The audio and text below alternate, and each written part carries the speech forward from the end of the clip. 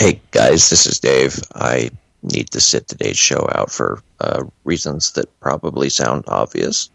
Oh. Oh, man. Oh, Chuck was a frog last week and it worked out okay. Oh, I seriously hope that you don't have what I had. Me too. I was in Dallas last week, and now today I've got a headache. And there's your opening joke. You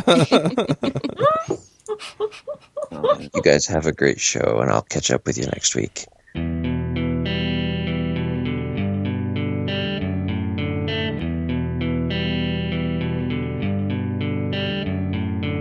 This episode is sponsored by Hired.com. Every week on Hired, they run an auction where over 1,000 tech companies in San Francisco, New York, and LA bid on Ruby developers, providing them with salary and equity up front. The average Ruby developer gets an average of 5 to 15 introductory offers and an average salary offer of $130,000 a year. Users can either accept an offer and go right into interviewing with the company or deny them without any continuing obligations. It's totally free for users, and when you're hired, they give you a $2,000 signing bonus as a thank you for using them. But if you use the Ruby Rogues link, you'll get a $4,000 bonus instead. Finally, if you're not looking for a job but know someone who is, you can refer them to Hired and get a $1,337 bonus if they accept the job. Go sign up at hired.com/RubyRogues. This episode is sponsored by Rackspace. Are you looking for a place to host your latest creation? Want terrific support, high performance, all backed by the largest open source cloud? What if you could try it for free? Try out Rackspace at rubyrogues.com/Rackspace and get a $300 credit over 6 months. That's $50 per month at rubyrogues.com/Rackspace. This episode is sponsored by CodeShip.io. Don't you wish you could simply deploy your code every time your test passed? Wouldn't it be nice if it were tied into a nice continuous integration system? That's CodeShip. They run your code. If all your tests pass, they deploy your code automatically for fuss-free, continuous delivery. Check them out at CodeShip.io. Continuous delivery made simple. Snap is a hosted CI and continuous delivery that is simple and intuitive. Snap's deployment pipelines deliver fast feedback and can push healthy builds to multiple environments automatically or on demand. Snap integrates deeply with GitHub and has great support for different languages, data stores, and testing frameworks. Snap deploys your application to cloud services like Heroku, DigitalOcean, AWS, and many more. Try Snap for free. Sign up at snapci.com/RubyRogues.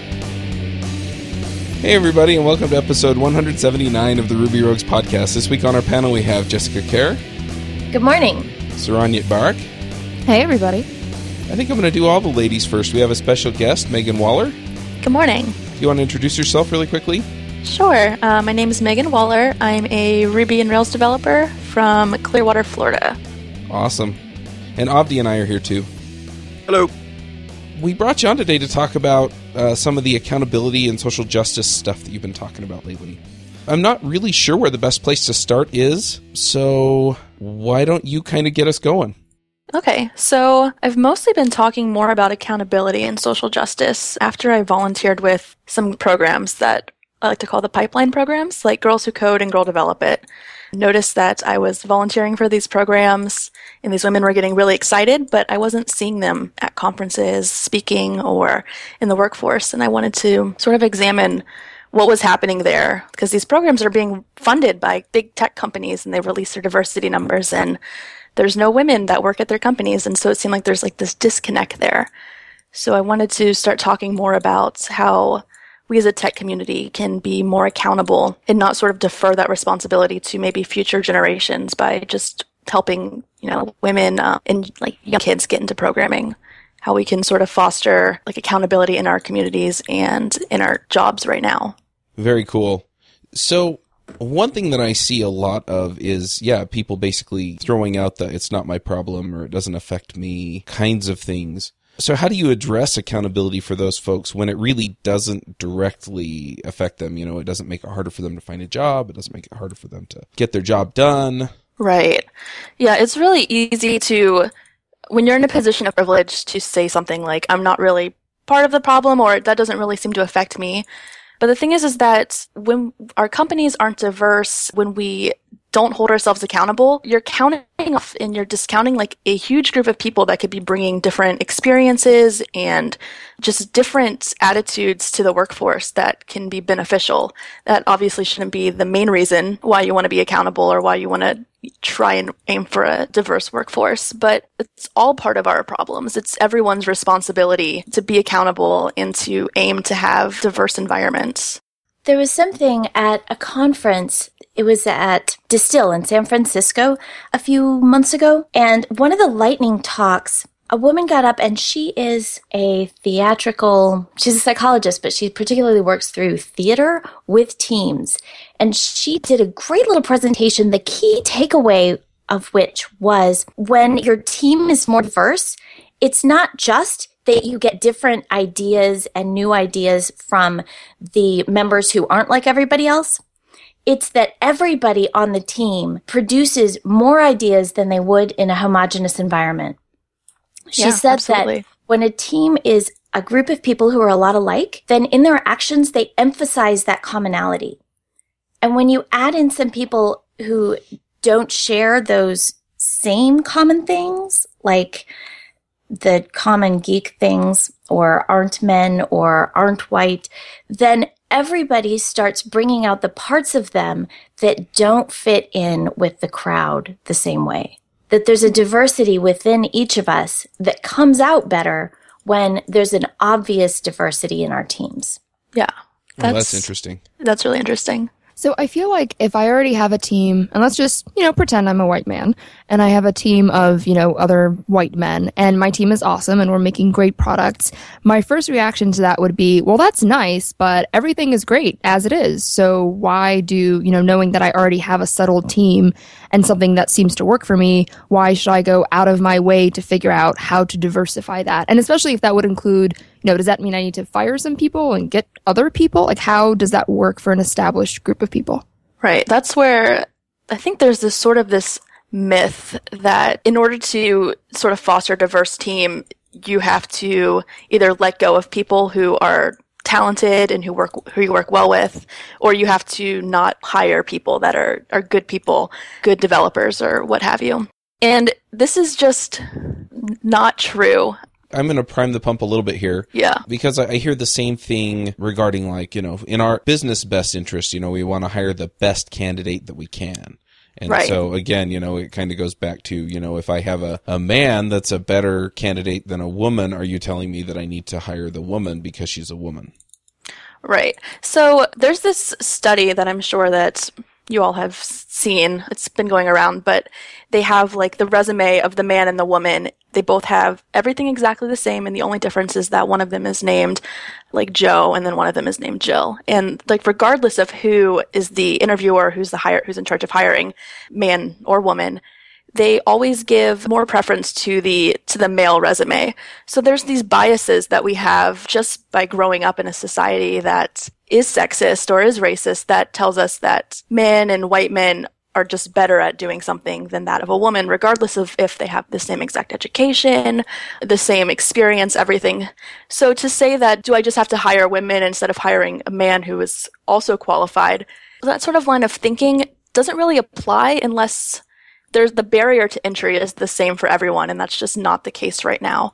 And so we need to be proactive and sort of make sure that when we're reviewing resumes or when we're reviewing hiring or any of those roles that we might fall into, that we're aware of these biases that might come into play and sort of see how we might be enacting them or sort of making them come through these biases that we may or may not know that we have.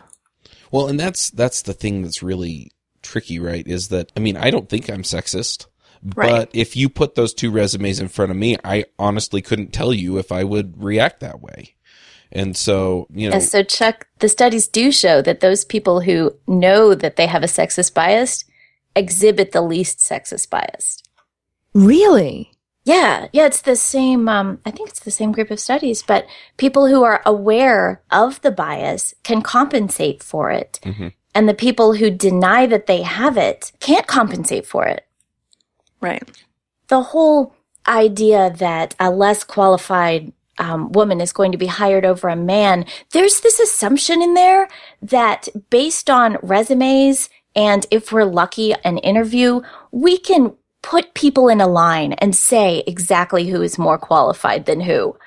And I laugh at that. That's such a joke because when you look at a resume and you look at a job description and you're trying to like line people up in orders of qualification, we don't have that kind of resolution in telling how qualified people are.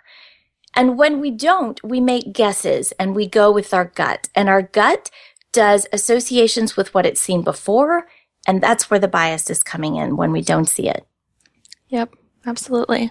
Yeah. And I think it's also pretty silly for anyone to just count themselves off and say, well, I'm not sexist, so this isn't my problem, because everyone, if you live on planet Earth, you have some sexist biases just simply by being a member of society.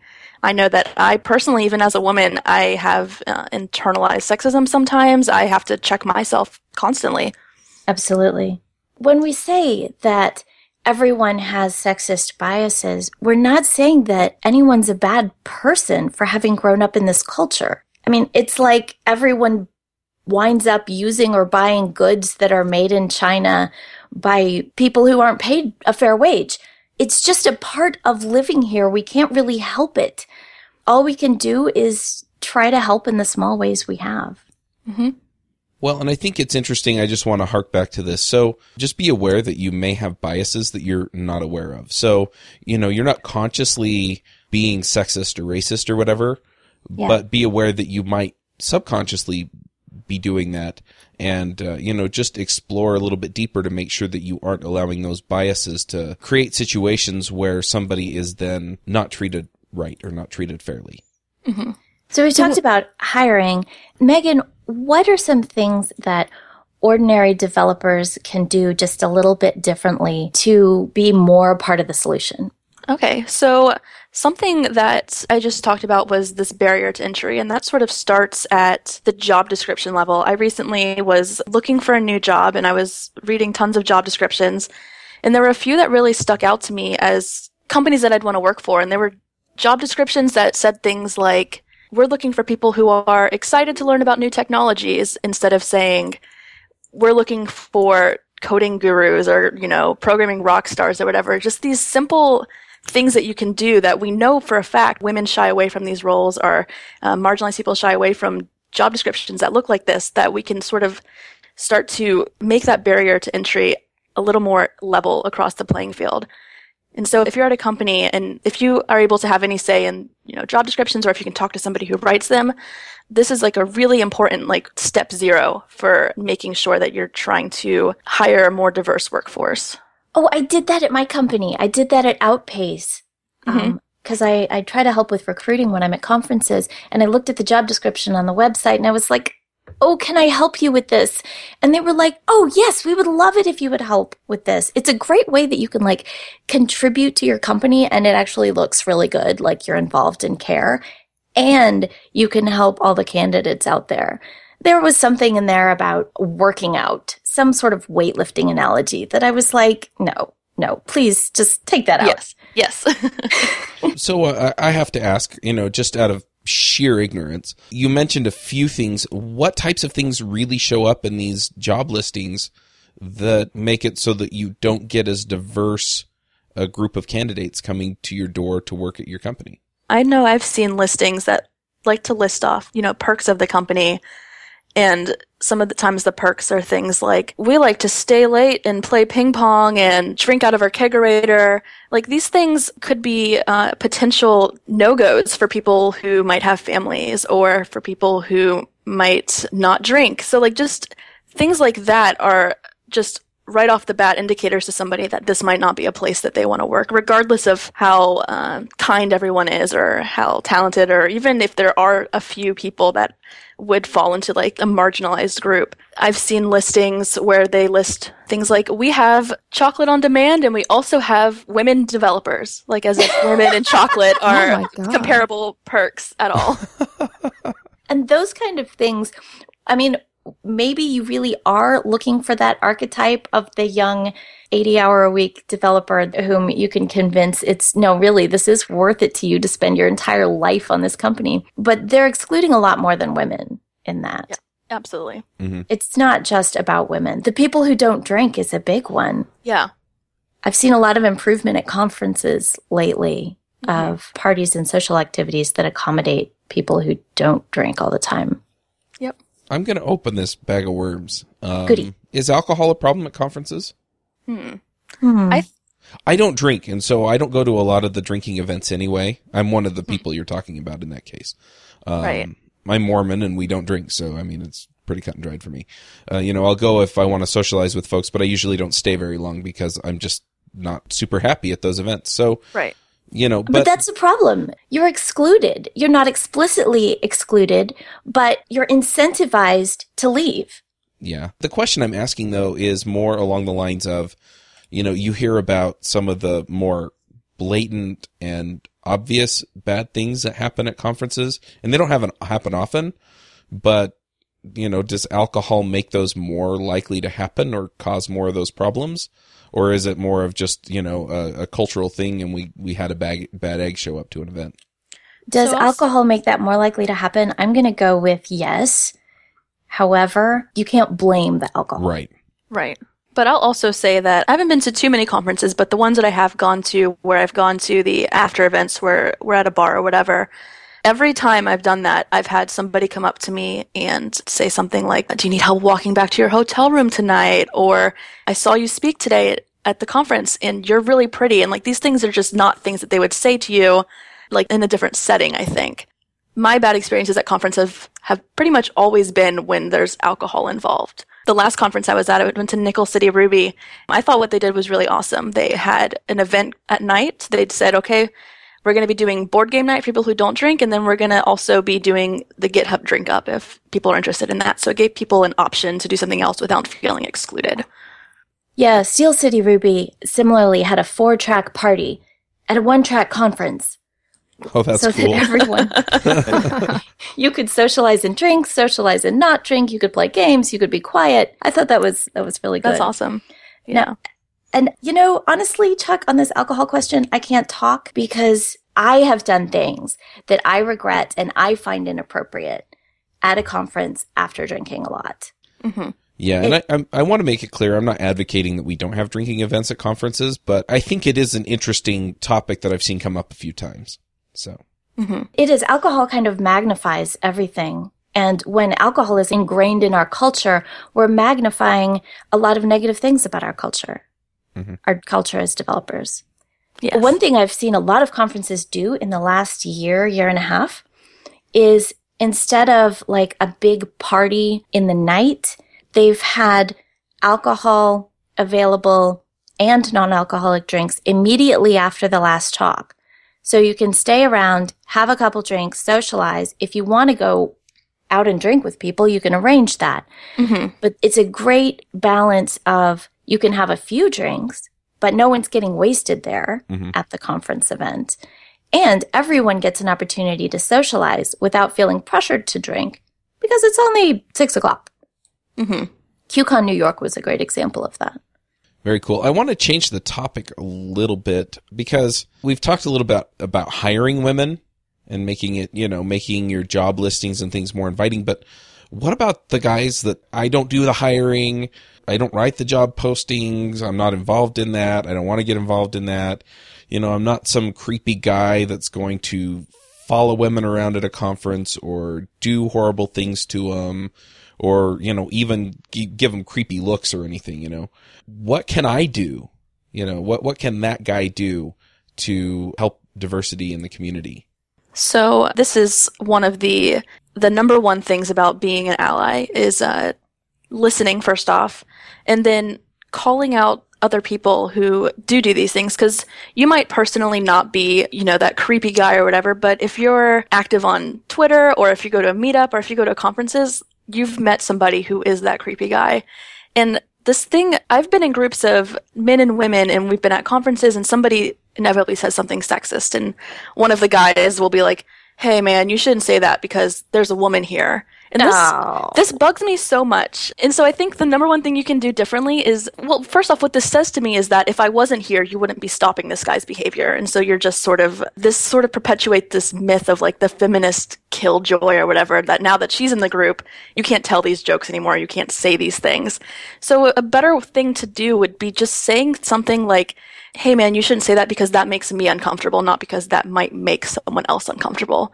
I feel like that's like the number one thing that you can do, just calling out other people and letting them know that you're calling them out because it makes you uncomfortable or because you're not okay with it, not because the internet hate mob is going to come get you or something instead.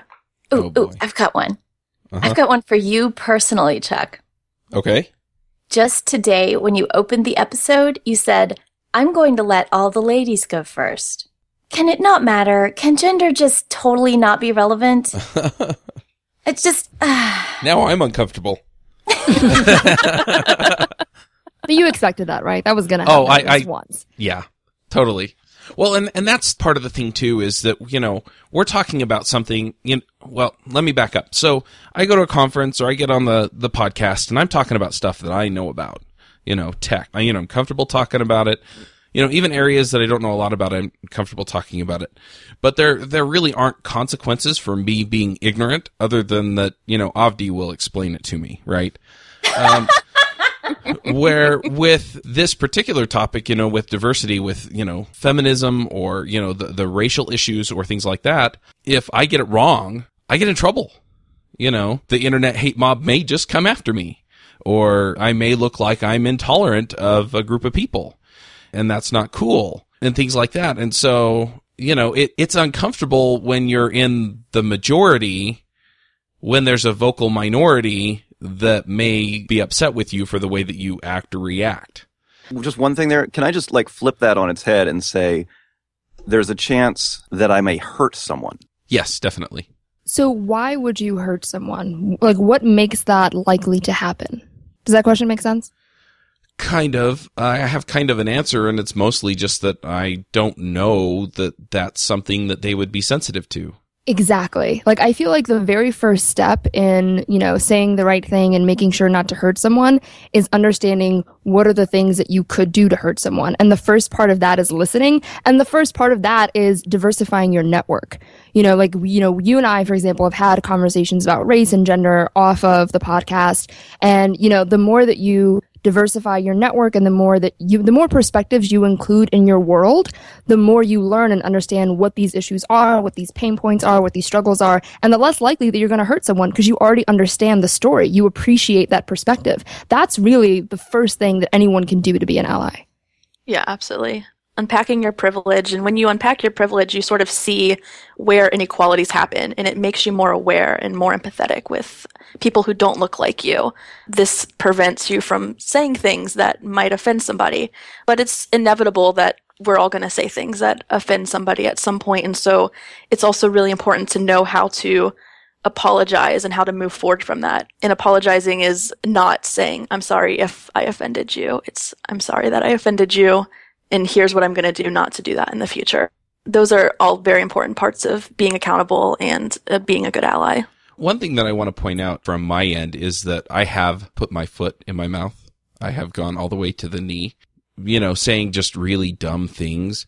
And for the most part, the people who I have said something that, they're offended or at least bothered by what I said, when they point it out, they're very gracious when I apologize. And so for the most part, if you're trying and you don't mean to, and you're willing to accept, hey, I screwed up and don't do it again, for the most part, I found that, the folks that you are going to hurt are pretty gracious about it if you didn't mean it and you're willing to accept it.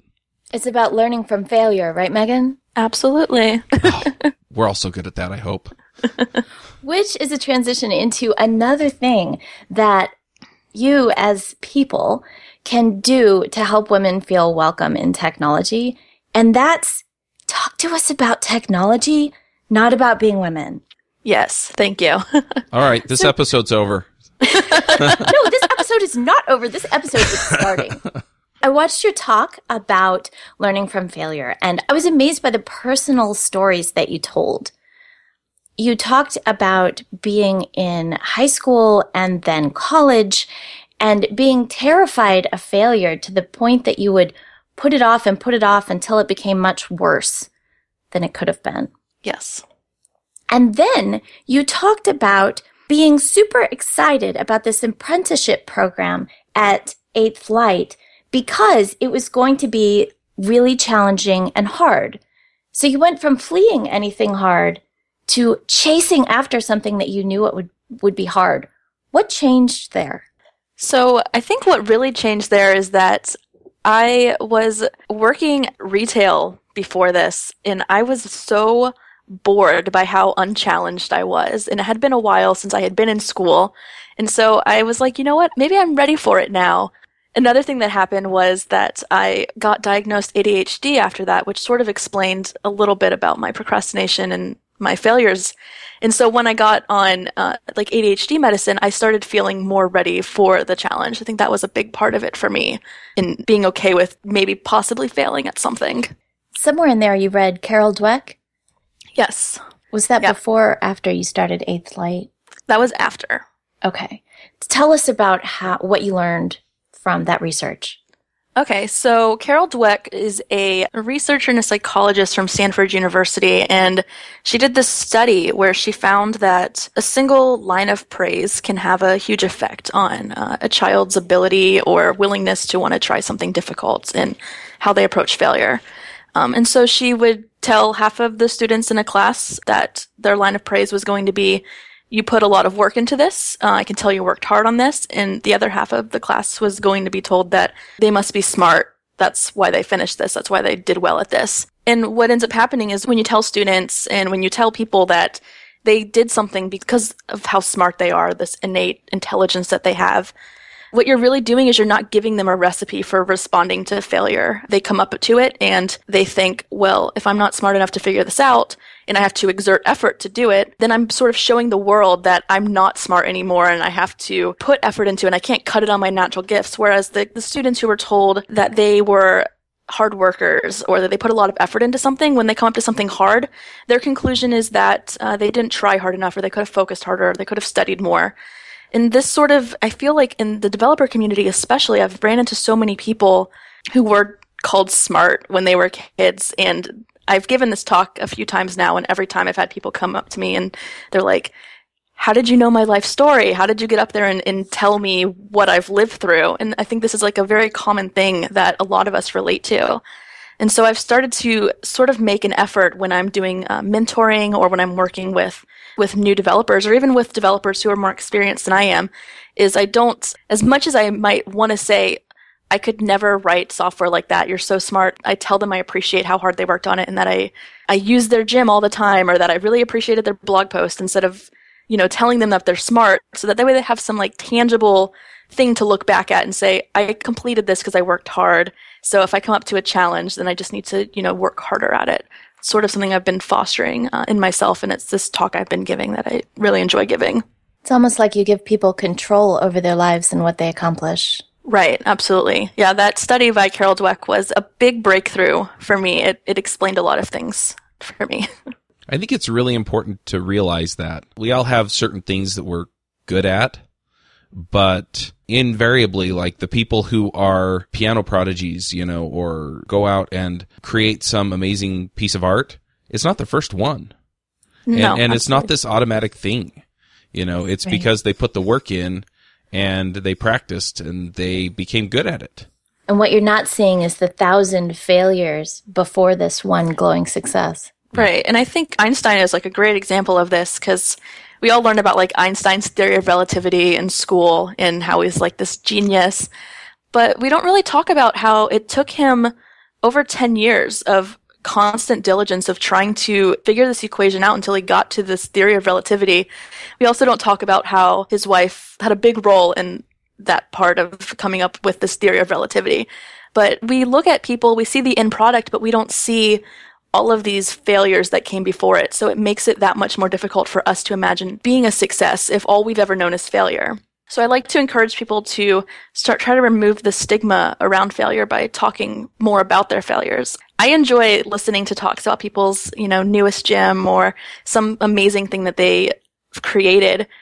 But if you were to start talking about, like, it took me 3 years to do this, and here's some of the ways that I failed before doing it, then I succeeded, you're automatically, like, including everyone that's listening to your talk, because I guarantee everyone in there has failed at something where they might feel like, oh, well, this person who I've always had on a pedestal, they've always been like a Ruby hero to me or whatever, now they're much more relatable. And who knows, maybe that person that's in the audience listening to that talk is inspired enough where they are giving that talk next year or something.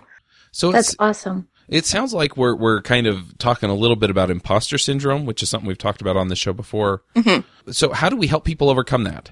So I have this sort of feedback loop that I like to try and enact to help overcome imposter syndrome. It's you first need to praise effort. This is number one. When you praise effort, you let people know that if they can't figure something out, they can ask for help because they're not being judged on how smart they are. Nobody feels like they need to be the smartest person in the room.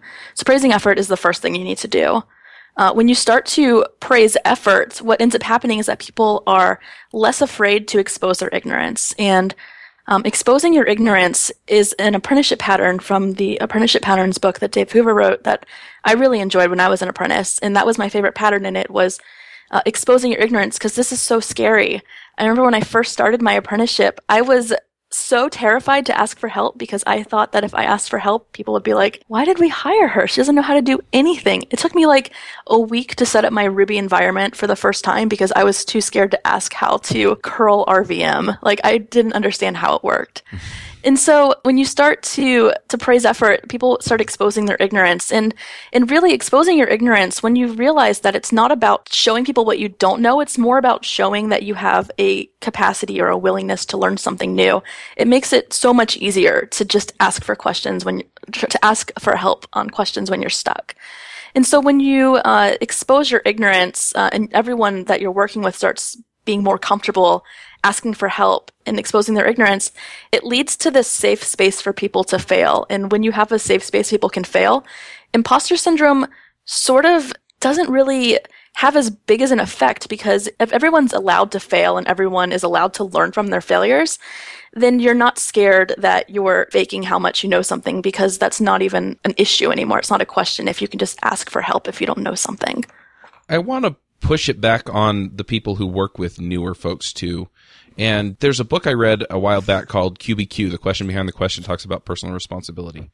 And so, where you're talking about it's your job to, find the answers. It's your job to, you take responsibility for your own direction and for getting that help. But the people on the team also have a responsibility to help people make those transitions and create that safe space for people to explore and learn.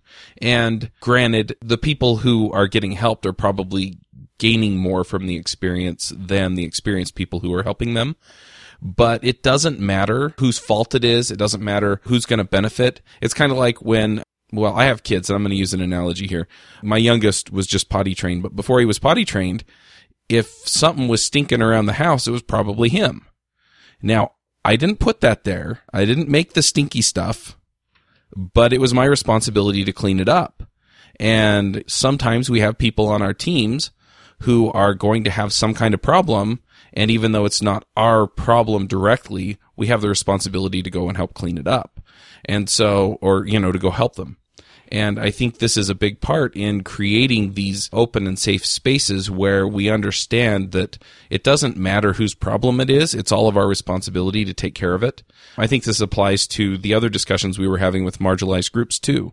We didn't make the mess, but we still have a responsibility for the community and for the environment we're creating. And so I want to encourage people, to take the opportunity to really be involved and to help people out and create these safe spaces at work, at conferences, wherever you're at, for everybody, so that, people can come and get that kind of help and be encouraged to move ahead with what they're trying to accomplish.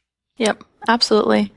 Meagan, one of the stories that you told in your talk was about your first project as a software craftsperson. Can we just be craftspeople?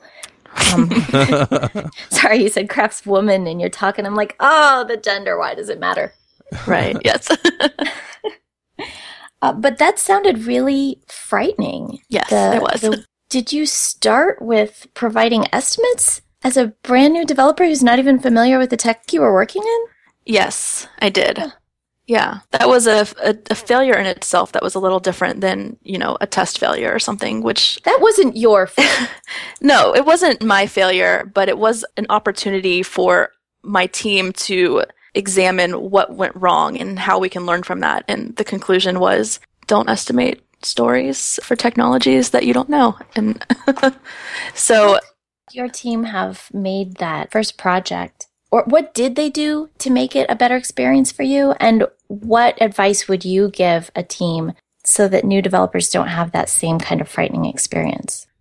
So what we ended up doing, so the technology, it was an iOS application. I didn't have very much experience with iOS.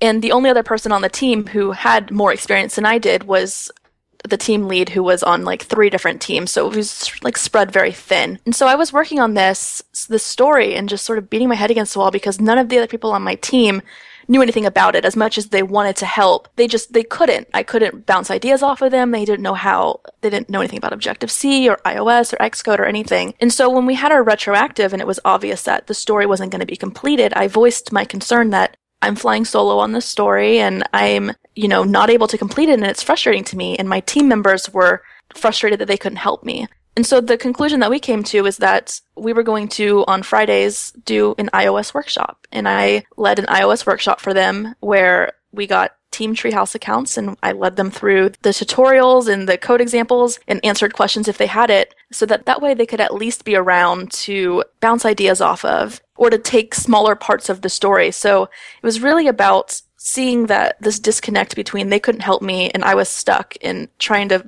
bridge this happy medium. And that really ended up helping a lot. I left the team and the 2 women who I had in the workshops were working on iOS stories a few workshops in. So sort of we learned from what the mistake was, which was having a not very well-rounded team as far as the technologies that we knew, and then fixing that by teaching them those technologies. That's interesting. So as a team, you took time to learn the technology that you needed in order to complete your work. Yes. Yep. Speaking of which, you've been a developer for a year and a half? Yeah, a little over a year and a half. How many different languages have you worked in? Quite a few. I started with Python and I moved to Ruby and then Java. I've done Clojure and ClojureScript and Elixir, iOS. I'm doing Ruby and Rails right now, but I've had my feet in quite a few languages. Phew, wow, you're that's an old amazing. pro. Yeah, that's fantastic. That also speaks to another thing that you talked about, which was how being a technologist anymore, it doesn't mean being an expert in X technology. That's got a time to live, an expiration date on it. Right. It's about being an expert learner. Absolutely. Yeah, I'm much more interested in having the fundamentals of programming down, where breaking down a big problem into small test cases. The language at that point doesn't even really matter. I can learn the syntax, I can learn a new language, but if I don't know how to break down a problem, it doesn't matter what language I know how to write. If I can break down this problem, then I can basically learn any language I want. I think that's sort of how I like to approach it. You just said break down the problem into small test cases. Yes. I like how you used test cases as the unit of decomposition rather than functionality or services or classes. Yeah. I don't like to think about functionality or services or classes or, what the data model might look like. I want to think about all of the small steps that I need to accomplish to finish this task or this big project or, this big story or whatever. And then the implementation just comes afterwards. If I can break down the problem, then I can do whatever I want with the implementation. Yeah, if you can define the problem with those small test cases, then the implementation maybe is not straightforward, but at least you have a lot of freedom in it. Right, absolutely. I have a question that I want to ask. I haven't been a new developer for a long time, and I don't know what the issues are coming up through the ranks to, get to the point where you are, successfully, having a career and participating in the community and all of these things. What kinds of barriers do people run into at this point as they come up through the ranks? Are there specific experiences that you had that we as more experienced folks can kind of unlock the doors or, give new folks a boost up? So, like I said a little bit ago, it took me a little over a week to get my Ruby environment to a point where I could gem install something. And I think that when I was first starting out and I would want to use some library, the documentation would have all of these assumptions right off the bat. And that was a big obstacle for me. And I know that's been a big obstacle for a lot of newbies that I've helped who something that might seem obvious to us, like how to add something to our path, was absolutely impossible for someone who's new to figure out. And that was a big thing for me, was documentation, just making these assumptions. So I think that if we could sort of just assume that people don't have the same level of knowledge that we might have and try to break things down, smaller and say, like, if you need to add something into your path, well, what if somebody doesn't know how to do that? So maybe we should also explain how to do that, or at least link to a resource that shows you how to do this correctly. I've started doing this with, my open source projects, or if I'm, working on a client project, I'll make sure to make the README as thorough as possible. I feel like this is a really important thing to do. Totally. There's a privilege that we have as experienced developers.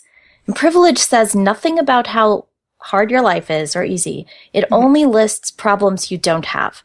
As experienced developers, we have the privilege of knowing how to set our path, of being comfortable at the command line, of understanding version control. There's so much context that we have that new developers need to be brought up to speed on. Yes. My sister wants to learn programming, and she's like, she texts me, I wrote my first program. I'm like, oh, good. Where's the repo? The what? Yes. Oh, I need to teach you GitHub. Yeah, and it's hard sometimes to do that because it's second nature to us to do that in such a way that it's not where they go back and they go, oh, I didn't know that. There's a parallel here of things are very obvious to us, so obvious we don't even realize that other people don't know them.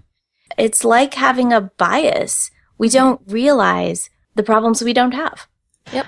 I think another one besides just tech skills are all of the things that make up a career too, like speaking and participating and giving lightning talks and such.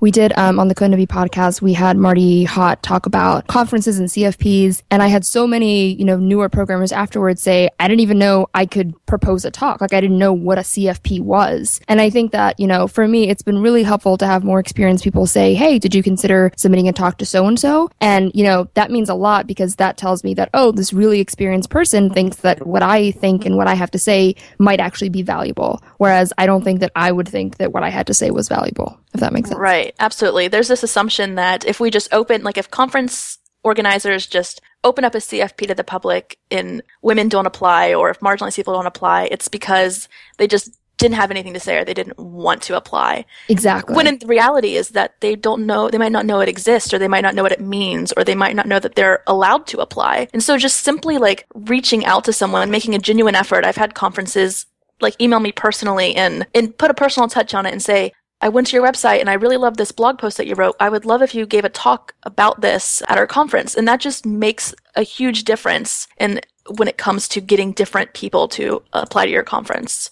Exactly. And it really does your meetup or anything. Right. Or for your job. Yep. And it doesn't absolutely. take much. It can be just an email, a tweet, just a little nudge that says, hey, you've done this awesome thing. You should consider talking about it and sharing it. And that just, even if you don't do it right away, it'll stick with you and you'll think about it. And the next opportunity might be the one where you actually talk. Right. Mm-hmm. And on the flip side of that, I've also had, conferences or, meetups email me to be like, we haven't had any women speak at this conference ever. You should apply to it. And it's like, I don't think I want to be the guinea pig for this. Yeah, we know that. Yeah, it just sounds weird. It sounds weird to me, and I'm not a woman. Yeah. Yeah. On the other hand, I actually respond to those if I can, because I want the attendees. There might be some women in the audience who would be much more encouraged in their career path if I did show up. And I at least respect them for noticing and caring. Yes, absolutely. I'm just curious with the newbie experience, if any of you have experienced the phenomenon of people making you feel bad for not knowing things. Yes.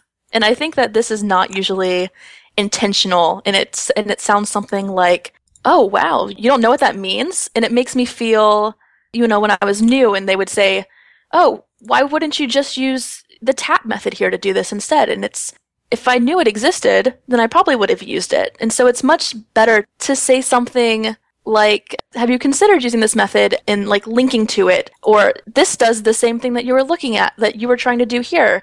Maybe this would be a better way to do this than just, why didn't you use this? How come you don't know about this?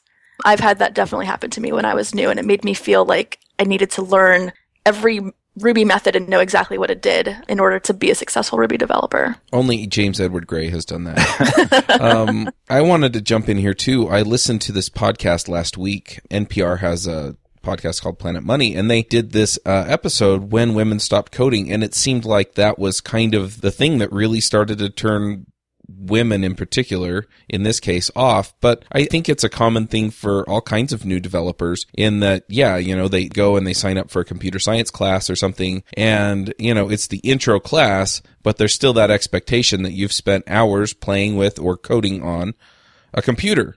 And so that's what turned them off, is that our society and the computer sellers had targeted young men and boys as their target market for computers. And so when women or other marginalized groups who didn't have the opportunities to be on the computers in the 80s and early 90s, when they were starting college, they would come in and they would be treated as, why don't you know this? You should already know this. And there's an actual example in there if you listen to the podcast. And, it turns out that, what we really need is just content and conversations that are a little more friendly to people who may not know the answer. And it's not just women who will be helped by that. Oh, totally. In this, women are a little bit, the gender balance is a little bit of a barometer of inclusiveness generally, of are we including people with great potential who didn't get opportunities dropped in their lap when they were kids. Mm-hmm. If you all don't mind, I wanted to get back to hiring women and other marginalized groups. Earlier, we talked about how you have unintentional biases that you may not be aware of and you don't know. What are some ways to counter that? Like, for example, for CFPs, there's blind reviews, right? You don't even know what the name and the gender or anything is until, at least 1 or 2 rounds in. Are there similar things happening with hiring practices that can solve that problem? Some of the studies have shown that if you come up ahead of time with a list of qualifications and a list of questions that are going to get you to those qualifications, questions of a resume, questions as an interview, and a list of the kind of answers you're looking for and the kind of answers you're not looking for, when you're really specific upfront, when you define your requirements, the bias is drastically reduced. And you wind up with better hiring. Why? Because you know what you want? Yeah, you actually thought about the problem before you went about solving it. Imagine that. Oh, that was deep. It's almost like creating test cases. Yeah, I'm thinking about the times when I, not specifically for programming roles, but when I worked at startups, I, did some of the interviewing and some of the hiring. And a lot of the process was, meet with so-and-so employee and what did you think of that person? And that's not very good.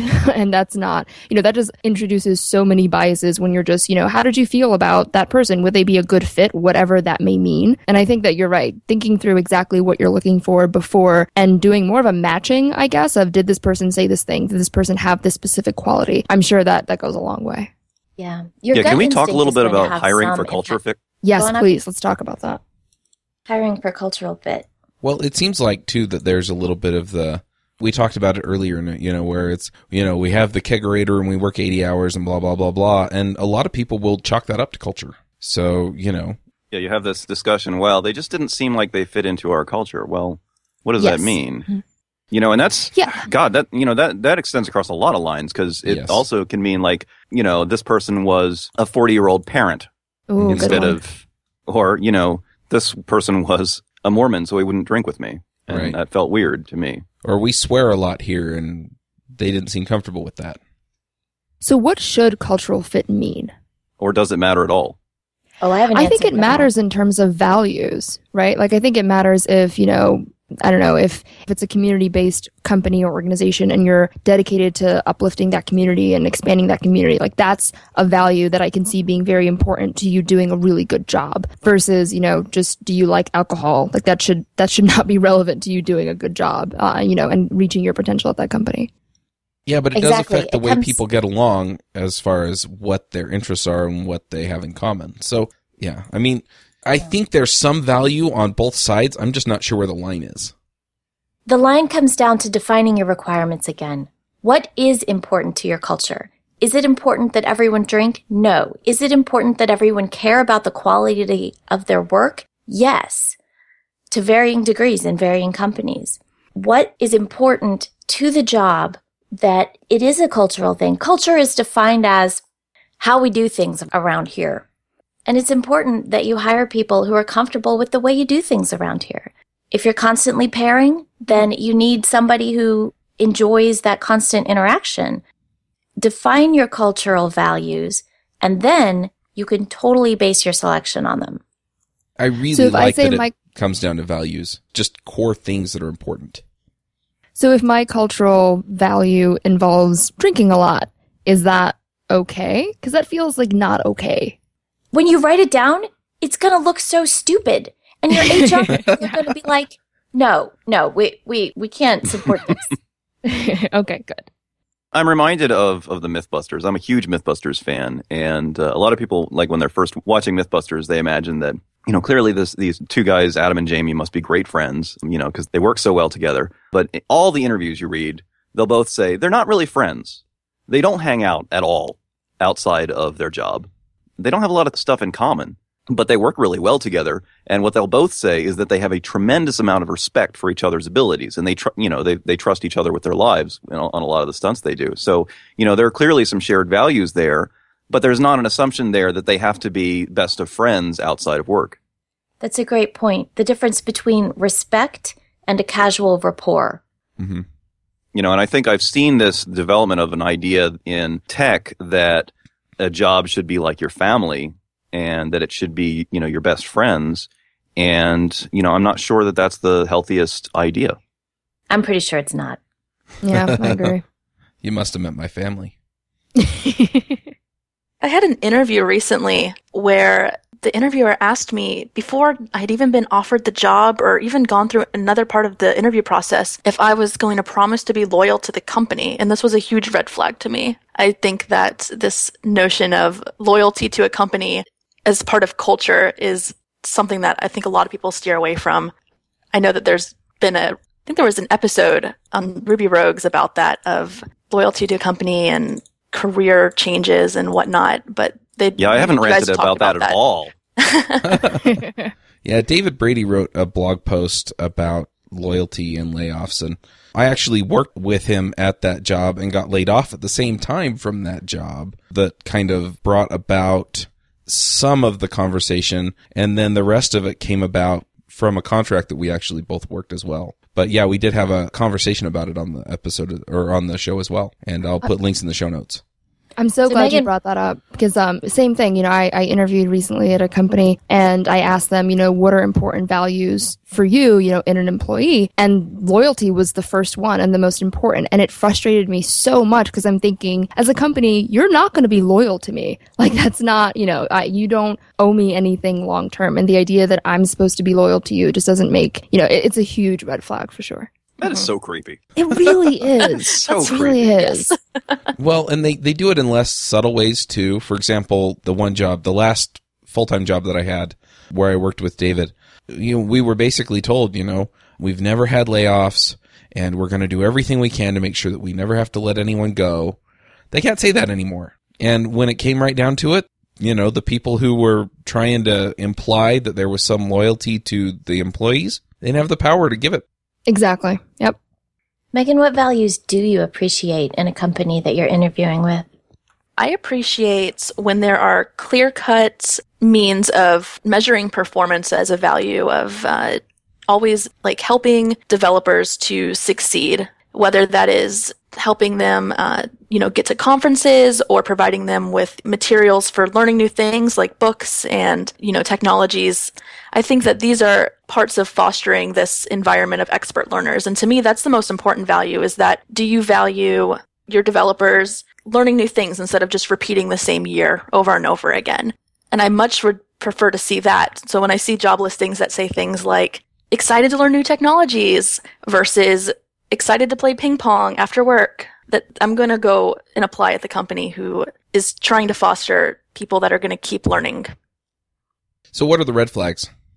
The red flags to me are the ones that are like, we're all a family here because we like to all do the same things together all the time. And I like the people that I work with, but I also don't want work to bleed into my personal life. And it's this really weird line that a lot of us are on because so many of us as developers don't just want to write code in our jobs and then turn it off when we come home. Like, I know that like last weekend I participated in the Rails Rumble, and this is like this weird thing that happens in our community and, as developers where our hobby is also our job. And so this line gets really blurred sometimes between work and personal life. And I feel like when personal life and work start bleeding into each other, that's just, that's a red flag for me. That's something that I'm not okay with. I want to be able to turn work off when I come home and work on my own stuff versus staying at work really late because they provide dinner and they also provide alcohol and ping pong. So there's like things for us to do.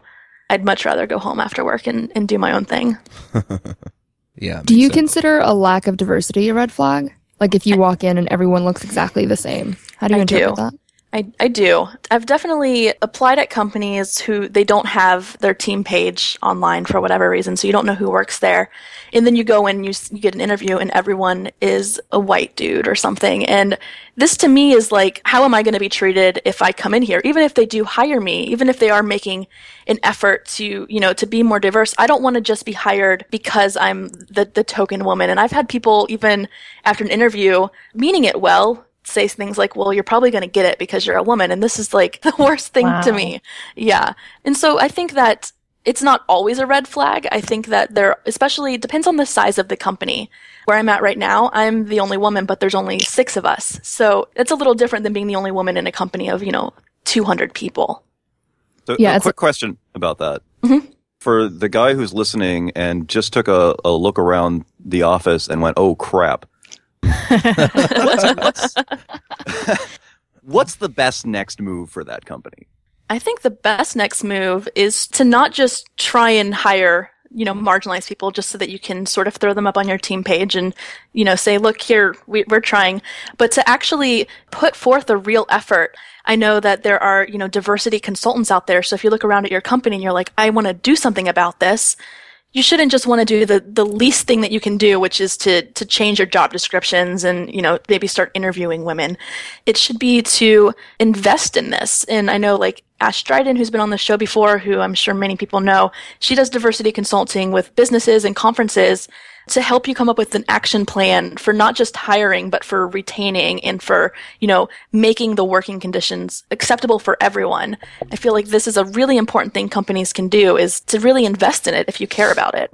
And by invest, we don't mean donate money to pipeline programs. Absolutely. Pipeline programs, you mean like Railsbridge or Girls Who Code or things like that? Okay. I mean, yes, do that, but also prepare an environment where the women coming out of those programs are going to want to stay.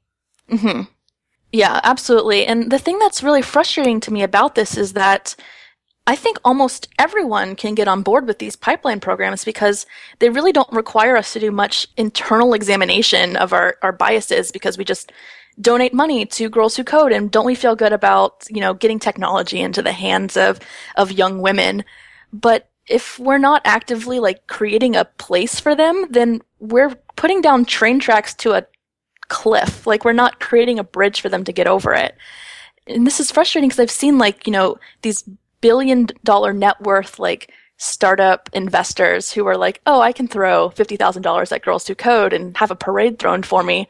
But you look at their portfolio and they're never investing in women or marginalized people. And there's this disconnect here that doesn't make sense how you can invest in, young kids, but then maybe think that the responsibility is on someone else later down the road when there's already women in the field and there's already women in technology who are leaving because they don't feel welcome or because they're being harassed. And so we need to do something about that now for the women who are in here so that we can prepare a place for the young girls and, the marginalized kids that we're trying to get into it and to technology, get them through the pipeline and, not blame them when they fall out of it inevitably because it's, leaky and full of acid and sewer rats and whatnot. Yeah. And it's not just about women. I mean, women are the easiest group to talk about, but there's people of in between gender, there's people of color, and so many other groups that are excluded, that aren't as visible, that don't have even as much of a voice as we do. Right. And when you consciously are careful with your job descriptions, you're careful with your interviews, you think consciously about the values your company has, the values your company wants to have, and how you're going to get there to where you actually espouse those. Mm-hmm. You include so many more people and groups and ideas, and you tell the people who already work at your company, hey, you don't need to be all the same. You don't have to just fit in all the time. You can bring your own quirkiness and your own interests that nobody else has and your own diversity of ideas. Yep. If I were that guy, and looking around and saying, oh crap, I'd also wonder how that happened. Like I would look internally and say, do we have a personal pipeline problem? How did we reach all these people? And for, a lot of smaller companies and startups, the answer is, well, I just reached out to my network and my network all looks the same, which again is a very, very solvable problem. Diversify your network, make your own, personal pipeline so that when it comes to starting a company or hiring or, getting your first 100 employees, you have a great setup already and you can get diversity without even really trying because it's, it's built for you. So I look internally and just say, what happened or what didn't happen where we ended up here. Absolutely. So one thing I want to talk a little bit about here too is just, and this is another question, and that is that it seems like when the conversation turns to marginalized groups, a lot of times people in the majority or who aren't part of the particular marginalized group that's being talked about anyway, they feel threatened or they feel uncomfortable talking about it. How do we make it so that they don't feel threatened about it and instead see an opportunity there? I think that it's normal I know I've seen this on Twitter, people who want to talk about this, who feel like they're not allowed to, and they say things, I can't talk about this without being attacked. And I think that this is a kind of a line that people walk of speaking over and speaking for versus like advocating for. And so I think it's important to not try and amplify your own voice when you want to talk about these things, but to, it's as simple as, retweeting somebody else. Or Kronda has a great Twitter list of people to follow if you need to diversify your network to help amplify those voices. Any other suggestions? So does it basically boil down to listening and talking to the right folks? Yeah. I mean, I think mostly listening. Yeah, mostly listening, right. Yeah. It's mostly about listening and then also realizing that you're going to make mistakes. I make mistakes every day on Twitter or whatever. I see feminists and social justice people that I really admire having to apologize for something because there's no point where you reach where you're like, I've learned everything I can learn about this and now I have unpacked all of my privilege and I'm not sexist anymore, I'm not racist anymore, I'm not homophobic or transphobic or any of these things. It's always going to happen. And so in order to not feel like it's dangerous to speak about these things or I'm going to be called out for speaking about them, it's just sort of, it might happen. You might make a mistake, you might mess up, but realize when people do call you out for these things, they're not doing it because they're trying to make you feel bad or harass you or any of these things. They're trying to just let you know. When I call somebody out, I do it because I care about them. I don't waste my time calling out people that I think genuinely don't want to make an effort to be better. I'm not going to spend time calling out the people who are in my timeline or in my mentions who are obviously just trying to get a rise out of me. But if it's somebody that I know is making a genuine effort and I call you out, or if you misstep, it's not because I don't think that you're a good person or I'm, trying to make you feel bad. It's because I genuinely care about you and I want you to move in the right direction and, and have you apologize and we move forward. Also, something that I've had to learn more about and understand better is that it is always nice to have somebody who is in a marginalized group and can explain things to you, and can help you through this process, but it isn't really their responsibility in the end. They don't have to be there for you. And a lot of people are, depending on their circumstances, they may be dealing with constant stress, from hate and discrimination and stuff like that. And it's not really their responsibility in the end to put that stress aside and be nice to you so that you can learn more. I mean, it's wonderful. I'm incredibly grateful to the people in my life who are willing to sort of walk me through stuff, but I have to also recognize that they don't have to, and I can't expect them to. Right. Mm-hmm. Absolutely. And I've noticed this is that people, a lot of people have really great intentions. They just don't know where to get started. They want to know more about why someone feels a certain way, but they know that they shouldn't be asking to be educated for free on this or for somebody to take time out of their day to explain why this certain microaggression is dehumanizing, and especially when that person has heard it, hundreds and thousands of times. And so I've actually, after some sexist incident that happened in tech, I don't even remember which one it was because there's so many of them, I created a website called Days Since Last Tech Incident, and it's like a play on when you're in like a factory and they have this sign up and it's like, it's been 0 days since there's been an incident or whatever. It's just statically coded to, it's been 0 days since there's been an incident in tech. But I also included a bunch of resources for people who want to learn more about how to sort of fix the toxic culture, as well as linking to a bunch of people who are working on fixing the toxic culture so that you can support them, whether that's looking out for them and being their tank, so to speak, when they're dealing with abuse or harassment, or just, funding them. There's lots of women and lots of marginalized people who they don't get the funding that they need for things. And so I feel like we can sort of help them with that and sort of pick that up for them, like on I think it's Patreon or whatever websites they might be on for funding for their projects or whatnot. So I have this website that has a bunch of resources on it and a bunch of people who are working on fixing the culture. So I feel like I like to link to this when people ask me to be educated on something. So I just was tired of linking to all of these websites. So I just curated them all and put them online. Very cool. We'll get a link to that in the show notes as well. You brought up the harassment and some of the other, it seems like some of the incidents are, they're kind of result of the toxic culture. And then we have the occasional, very public, somebody did something horrible to somebody else.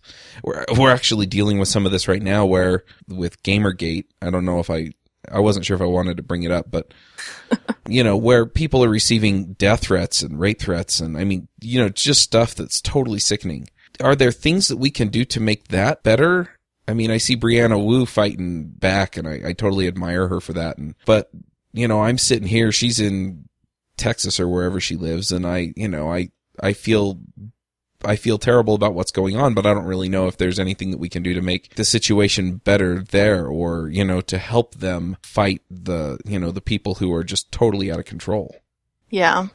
So I think, like what I just said, being a tank for someone, taking the damage for them, like when you're in a position of privilege, then you have the ability to sort of take more of this damage, so to speak, and to sort of redirect the attention onto yourself. Just, there's this phenomenon of when men call out other men, the men who get called out respect that more than if a woman calls them out for it. I saw, related to Gamergate, somebody was one of the members of the movement or whatever was, he emailed somebody and sent them like death and rape threats thinking that they were a woman, and they responded and they said, "I'm not a woman, I'm a man." They apologized for it and they said, "I'm so sorry, I wouldn't have sent them to you if I would have known that you were a man," even though he opposed it. So by having this like ability to be in this position of privilege, you can sort of divert that attention a little bit, I think. In person, in small ways, it means anytime you hear a rape joke or a sexist remark, especially when there's not a woman around, say, "That's not cool." Yep. Mm-hmm. 1,000 million that not cools can change the culture. Absolutely. So why aren't online threats taken seriously? Like, that just sounds so insane to me that it's, I don't want to say normal, but almost normal and expected that people threaten, and rape threats and death threats online. And it's just, well, that's online. It doesn't really mean anything. How is that just okay? Like we're supposed to walk away from the internet and still be a developer? Right, doesn't work. I don't understand. Like, where does that come from? Whose job is it to, fix that? Like, Twitter's gotten a lot of flack for not taking, abuse reports or, any of that very seriously and not doing anything. So I don't know, is it Twitter's responsibility? Is it, like, who needs to take this more seriously so that this is taken seriously?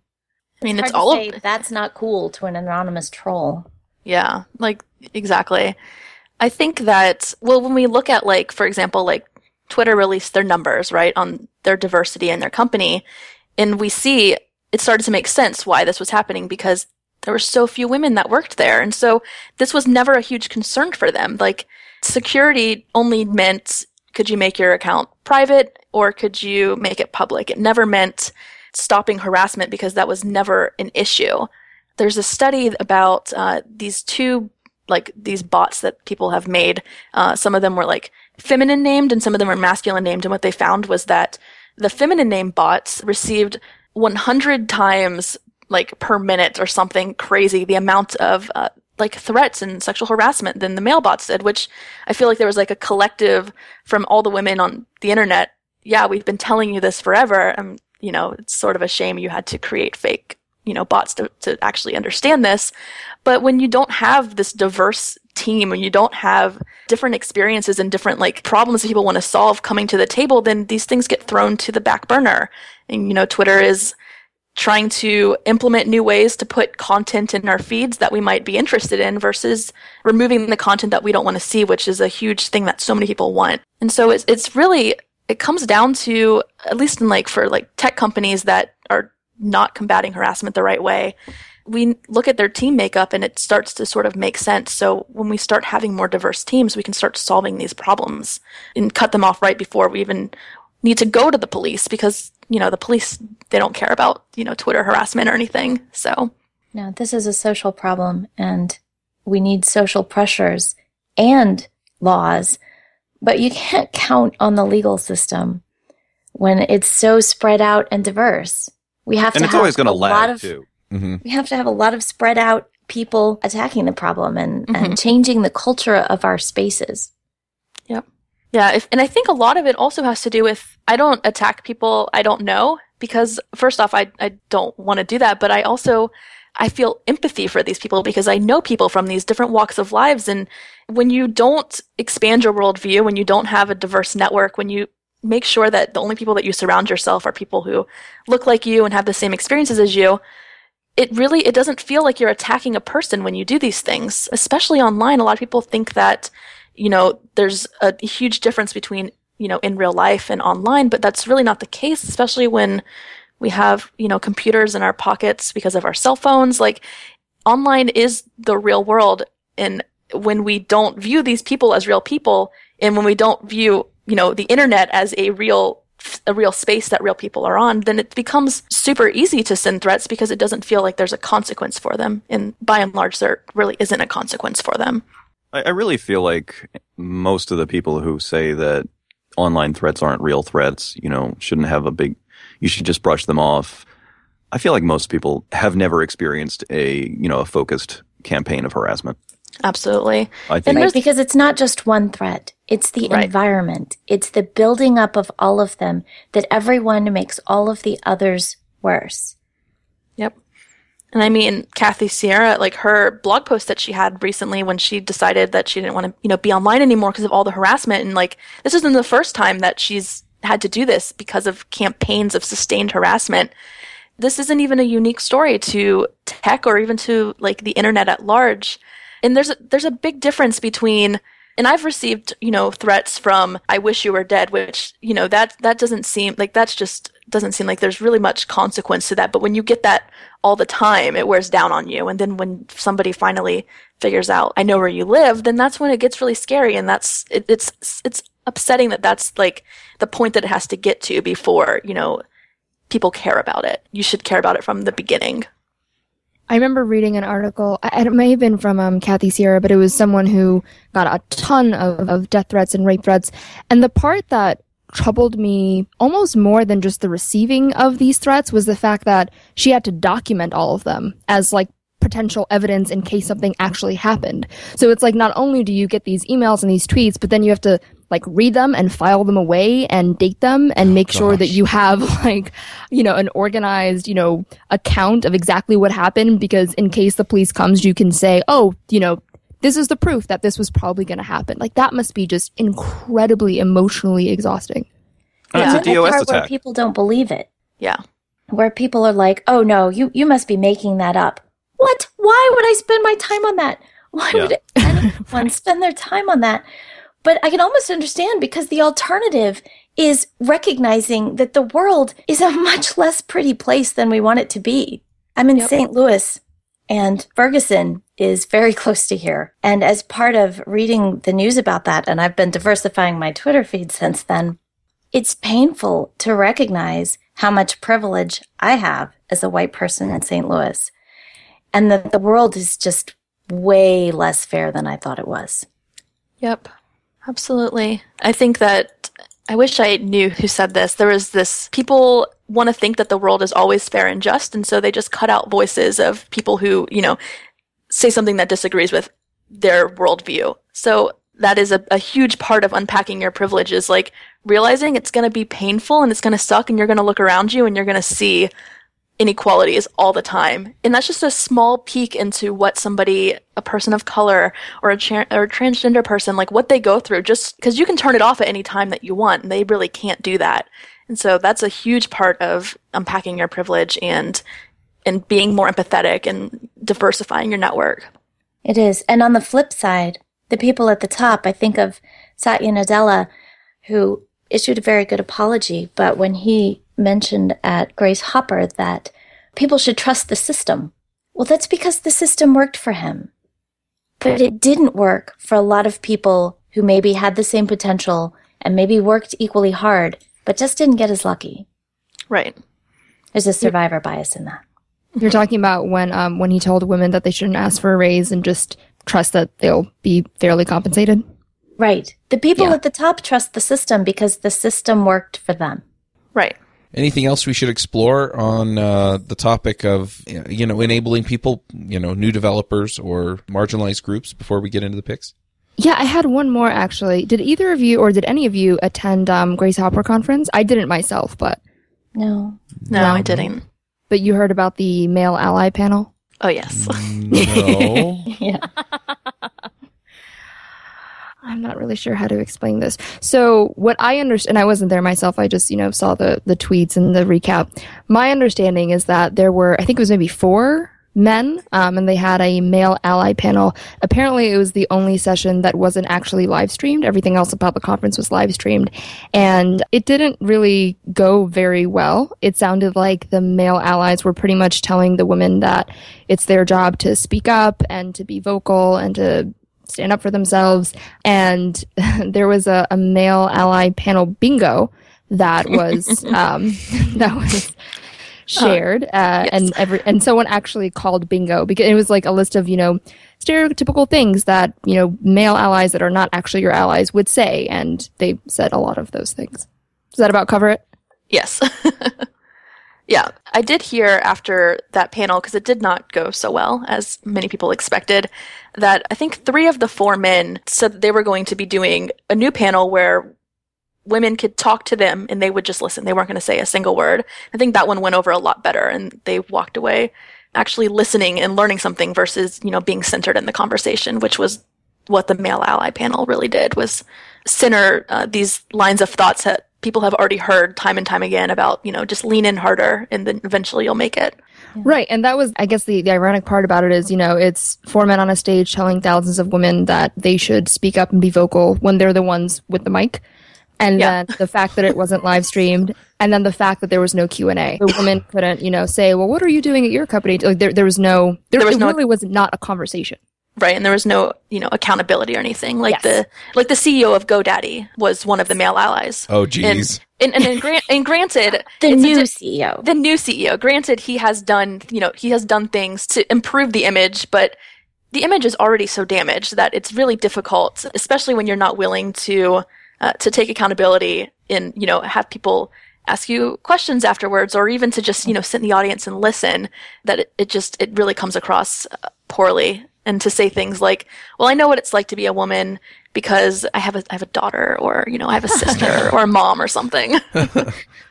You brought accountability back in the form of listening. And that's interesting because accountability, I think that applies that accountability is about listening to other people and taking their opinions as just as important as your own. Absolutely. Yeah. I think that a really important thing to do is to just believe people when they tell you something. Oh, yes. There's this notion and this idea that's sort of perpetuated because of like culture and movies and TV, all the way back to, religious text of that women are, not to be trusted.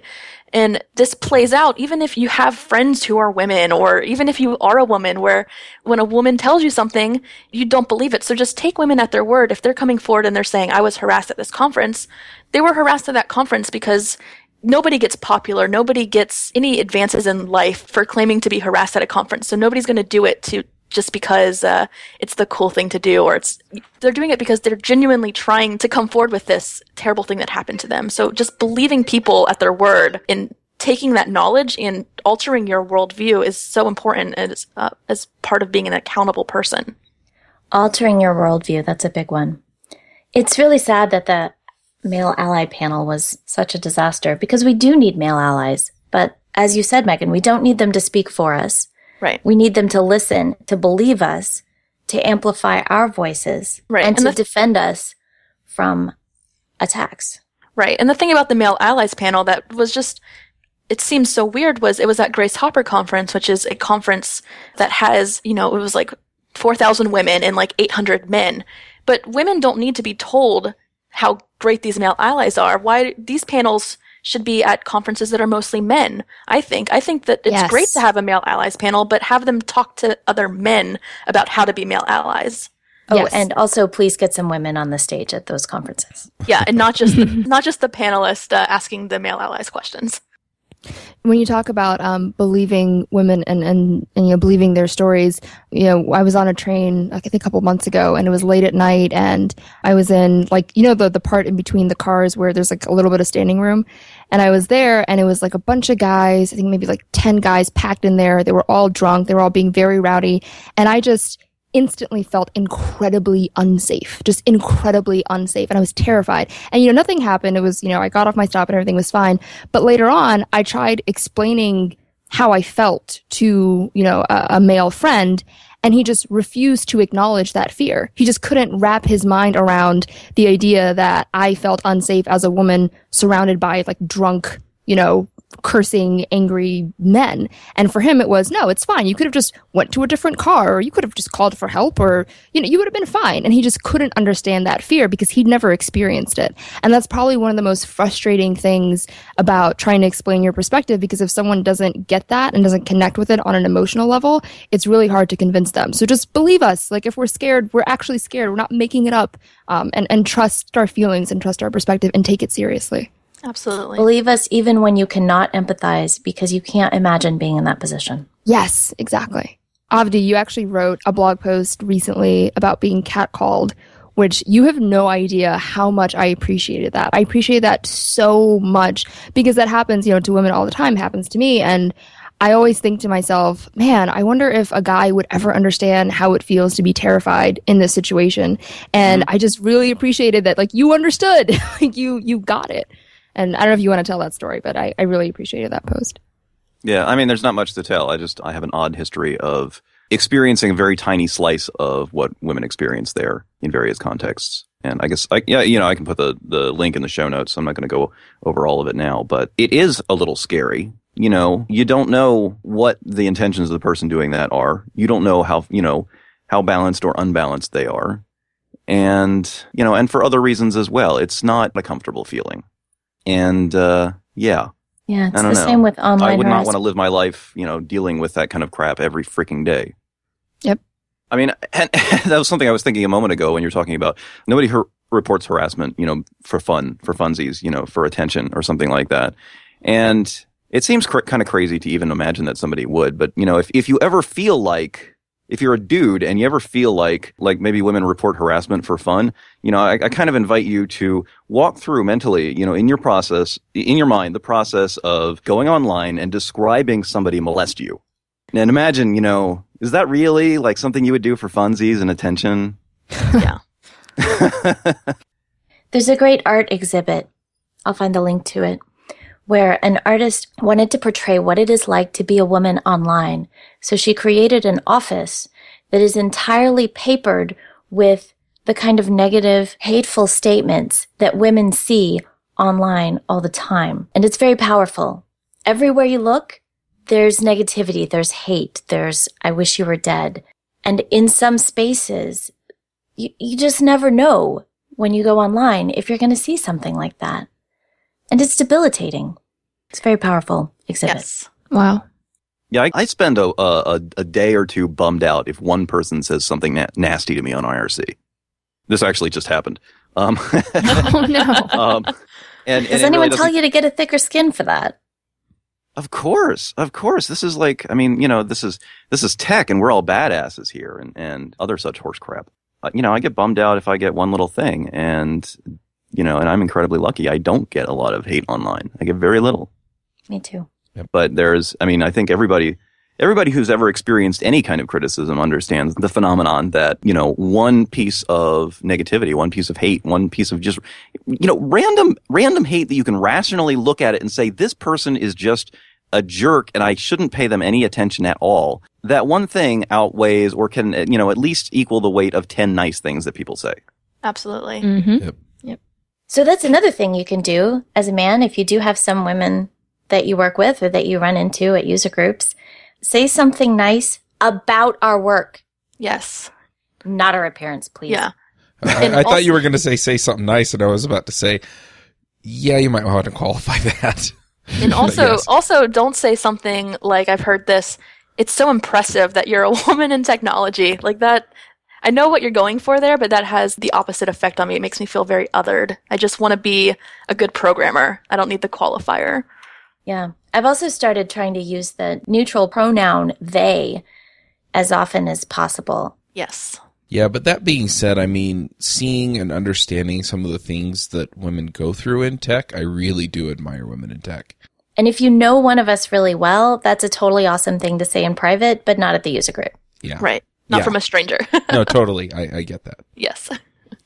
Kat Hogan has a wonderful post about tiny little things that men can do to start changing the culture around to make people of all genders feel more welcome.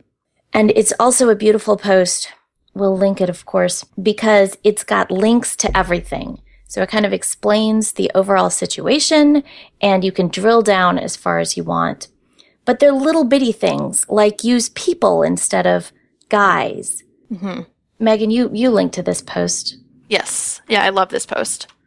This is the ways men in tech are unintentionally sexist. Yes. Right. Yeah. Which is kind of an unfortunate title because it's actually an incredibly constructive post of just little things that everyone can do.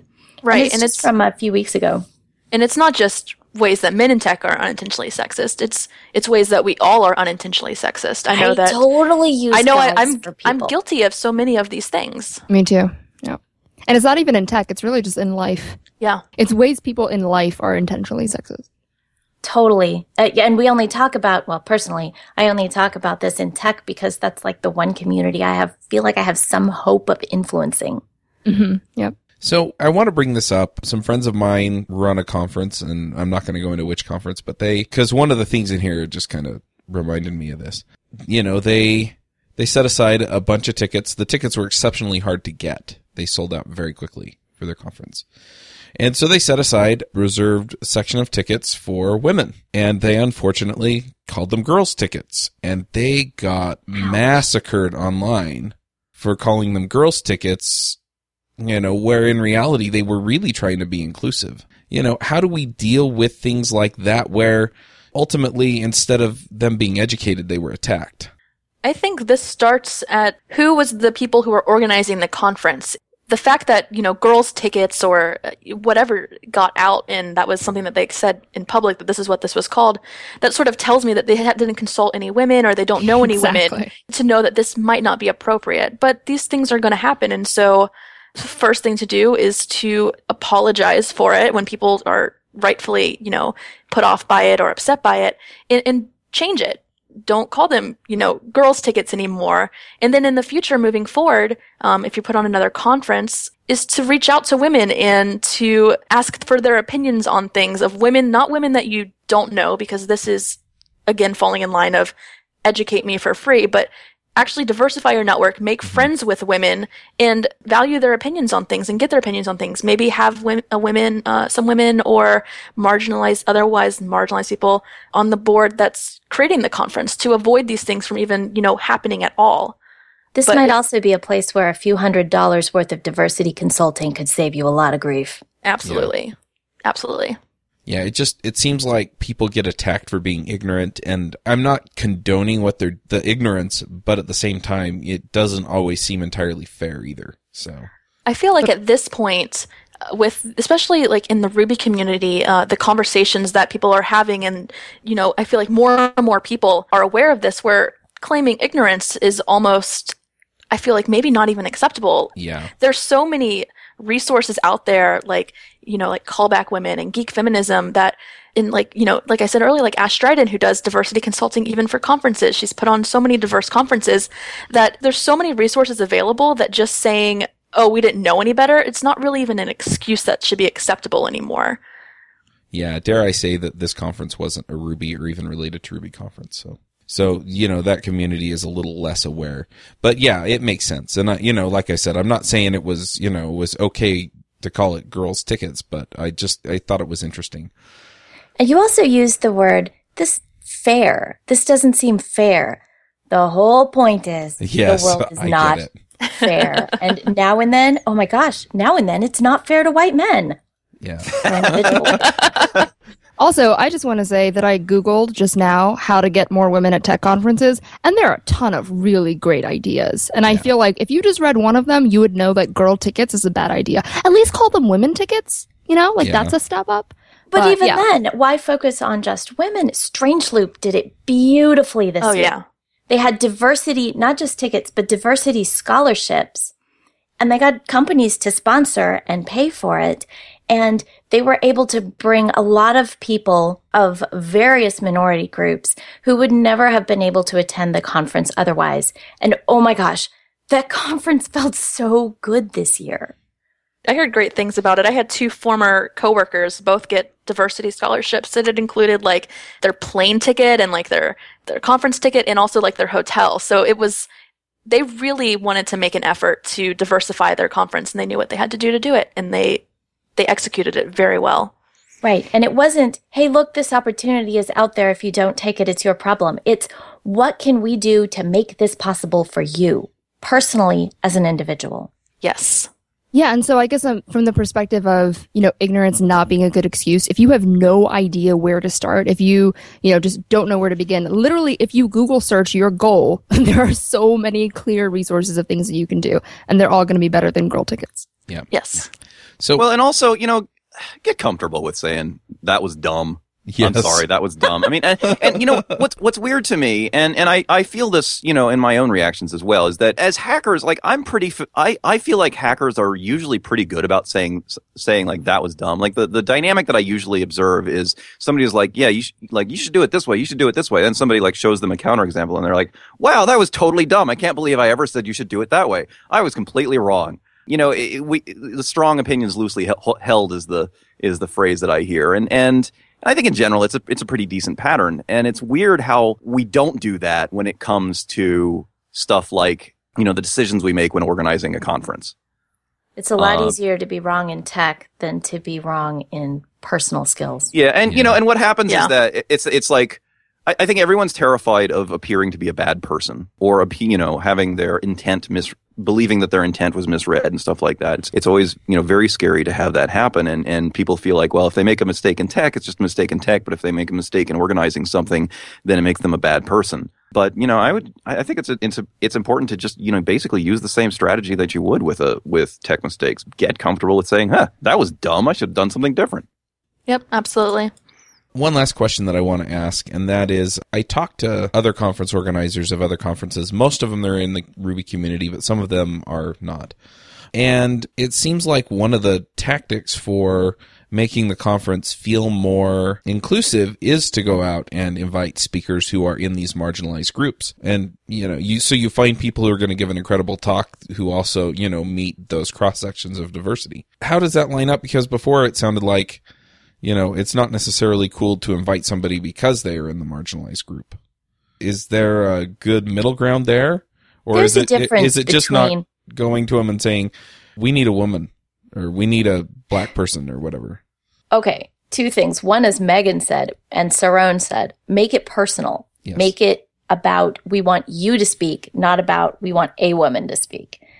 And I can tell the difference between when you invited me to your conference like 7 months before it, and when you invited me to submit like the day before the CFP closed. Yeah. Yeah. And honestly, I respect both, but it shows. Mm-hmm. All right. If you just diversify your network and you watch talks of people who don't all look like you, you're going to find really amazing talks, and you're going to find really, not great talks. This is the same with any group of people. And so you just have to be proactive about looking for other people who don't look like you. And you don't want to ask someone to speak at your conference or, have them speak at your conference solely because they fall into this marginalized group and this is this quota that you've set for yourself. You want to invite them because they're a really great speaker and they have something to add, because it's really obvious, like we've said, especially at a conference when you're speaking it feels like you don't belong there. So yeah, just being personal about it, actually diversifying your network and inviting people not just to fill a quota, but because you appreciate the work that they do and that you appreciate the talks that they give. Right. Filling a quota with random people of color and women, that doesn't help you. But consciously making an effort to look outside your network or broaden your network and look for people who don't look like everybody else, that's totally different. That is overcoming and compensating for your bias. Mm-hmm. Yep.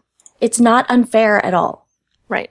Awesome. Well, I think I'm done exposing my ignorance and my biases. Let's go ahead and do some picks. Avdi, do you want to start us off with the picks? Again? Oh, sure. All right, I'll start with one programming thing I have, which is I just today read a great blog post by Ernie Miller, and I love it when I come across an article that teaches me something new about Ruby, and I learned something new about Ruby today. He talks about how he chooses between the alias keyword and the alias method, and I learned some things about how those two work that I didn't know before. So it's also really just a fun read. It's kind of funny. So great blog post on that. The other two things I'm going to pick are just Tumblrs that have been cracking me up lately. So one of them is the Worst Cats Tumblr. It is a Tumblr about the worst cat. And another one is called It's Like They Know Us.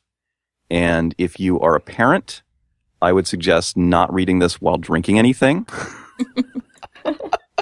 Because it'll probably wind up on your screen. It's a little Tumblr about all those generic stock photos of impeccable, perfect families doing things like sitting on pure white couches and feeding their toddlers. So yeah, I'll just leave it at that. Those are my picks. Awesome. Jessica, what are your picks? I have a pick. It's a blog post by Brandon Hayes, and it's about tribes and communities in open source. It's really a beautiful blog post about life and about open source and how to be part of something bigger than you while retaining an individual identity. That's my only pick this week. Awesome. Saron, what are your picks? Got a few, kind of going on today's topic. The first one is called How I Discovered Gender Discrimination. It's a blog post. It's a really interesting story about a guy named Leslie and how he was trying to find a job, and his name is Leslie, so people, assumed that he was a woman, and he despite his experience and his, resume, he didn't really get any interviews, and he was very confused and frustrated by that. And so he decided to put a Mr. in front of his name on that resume. And all of a sudden, he got lots of interviews, and he kind of talks about his experience and how he discovered gender discrimination. It's a really fascinating and kind of a sad story, but, one small way that a guy can, be mistaken for a woman, and that's not necessarily a good thing. The second is a blog post by Felicia Day called The Only Thing I Have to Say About Gamergate, and it's the only thing she has to say about Gamergate. And it's really sad, but very deep and poignant.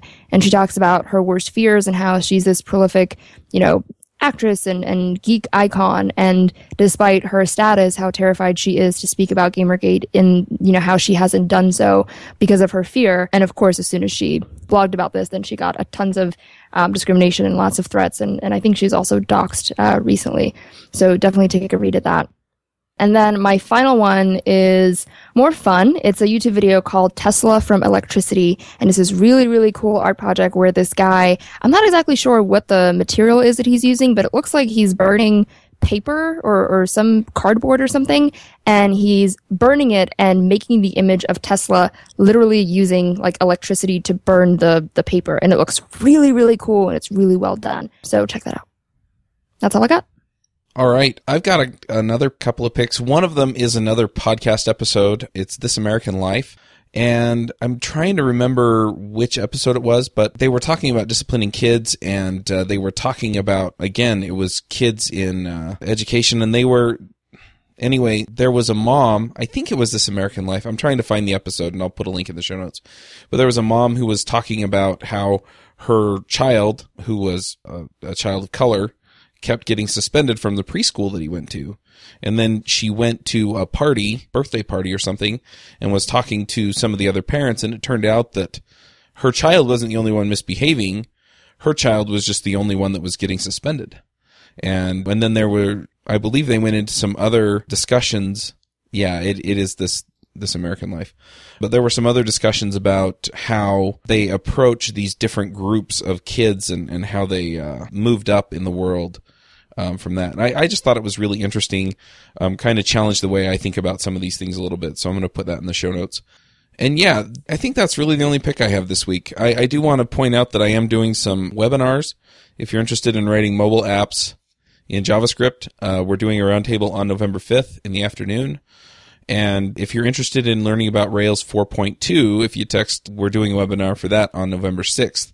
We had to move it. It was going to be next week, but that just didn't work out for Eileen and Jeremy. So Eileen Ushatel, who was on the show not too long ago, and Jeremy Kemper are going to be coming on and talking about that. If you want to learn more about the mobile development in JavaScript, you can text mobile.js to 38470. And if you want to learn more about Rails too, you can text Rails to 38470, and you can learn more about that. So anyway, that's what I've got going on. Meagan, what are your picks? Okay, so I have 3 picks. The first is an open source project that a former coworker and friend of mine, LaToya Allen, created. It's called Pass Ruby, and I'll link to it, obviously, but it's for people who might have done the Ruby koans but aren't quite sure how to, sort of put it all together. So it's a mixture of data structures and techniques that you can practice in tandem while still keeping everything sort of beginner friendly. So if you've done the koans, it'll feel really familiar to you. She uses Guard to run the test, and it's very similar to Exorcism with there's a test suite and then you have to make the test pass, but it's done to sort of teach you data structures and also the techniques that you learned in the Ruby koans at the same time. But it's a new open source project, and she's looking for contributions from beginners. So if you're a beginner or if you just have never contributed to open source and you're interested, she's very interested in that.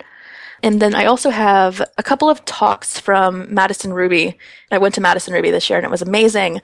But the 2 talks that I wanted to pick are Binary for Humans, which was by Haley Sheehan from GitHub. And it was a really great talk about boundaries and consent beyond consent in the way that lots of people think about it. Our responsibility to, as developers, what consent looks like as far as don't opt someone into a newsletter. They're not able to say no to it then. So it was a really interesting talk comparing, consent and our responsibility for that. And also a talk by Kronda Adair called Expanding Your Empathy, which sort of goes along with this, but it was a really great talk. And so I wanted to pick that one as well. All right. Well, thanks again for coming. We all really appreciate you coming and talking about this and all of the perspective that we got in this episode. Yeah, thank you, Meagan. Thank you for having me. Yeah, that was awesome. All right, well, I don't think we have anything to announce, so we'll wrap up the show. We'll catch y'all next week. A special thanks to honeybadger.io for sponsoring Ruby Rogues. They do exception monitoring, uptime, and performance metrics and are an active part of the Ruby community. This episode is sponsored by Mad Glory. You've been building software for a long time, and sometimes it gets a little overwhelming. Work piles up, hiring sucks, and it's hard to get projects out the door. Check out Mad Glory.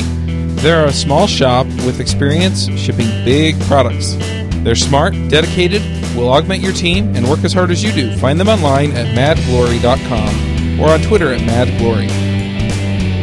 This episode is sponsored by Ninefold. Ninefold provides solid infrastructure and easy setup and deployment for your Ruby and Rails applications. They make it easy to scale and provide guided help in migrating your application. Go sign up at ninefold.com. Hosting and bandwidth provided by the Blue Box Group. Check them out at bluebox.net.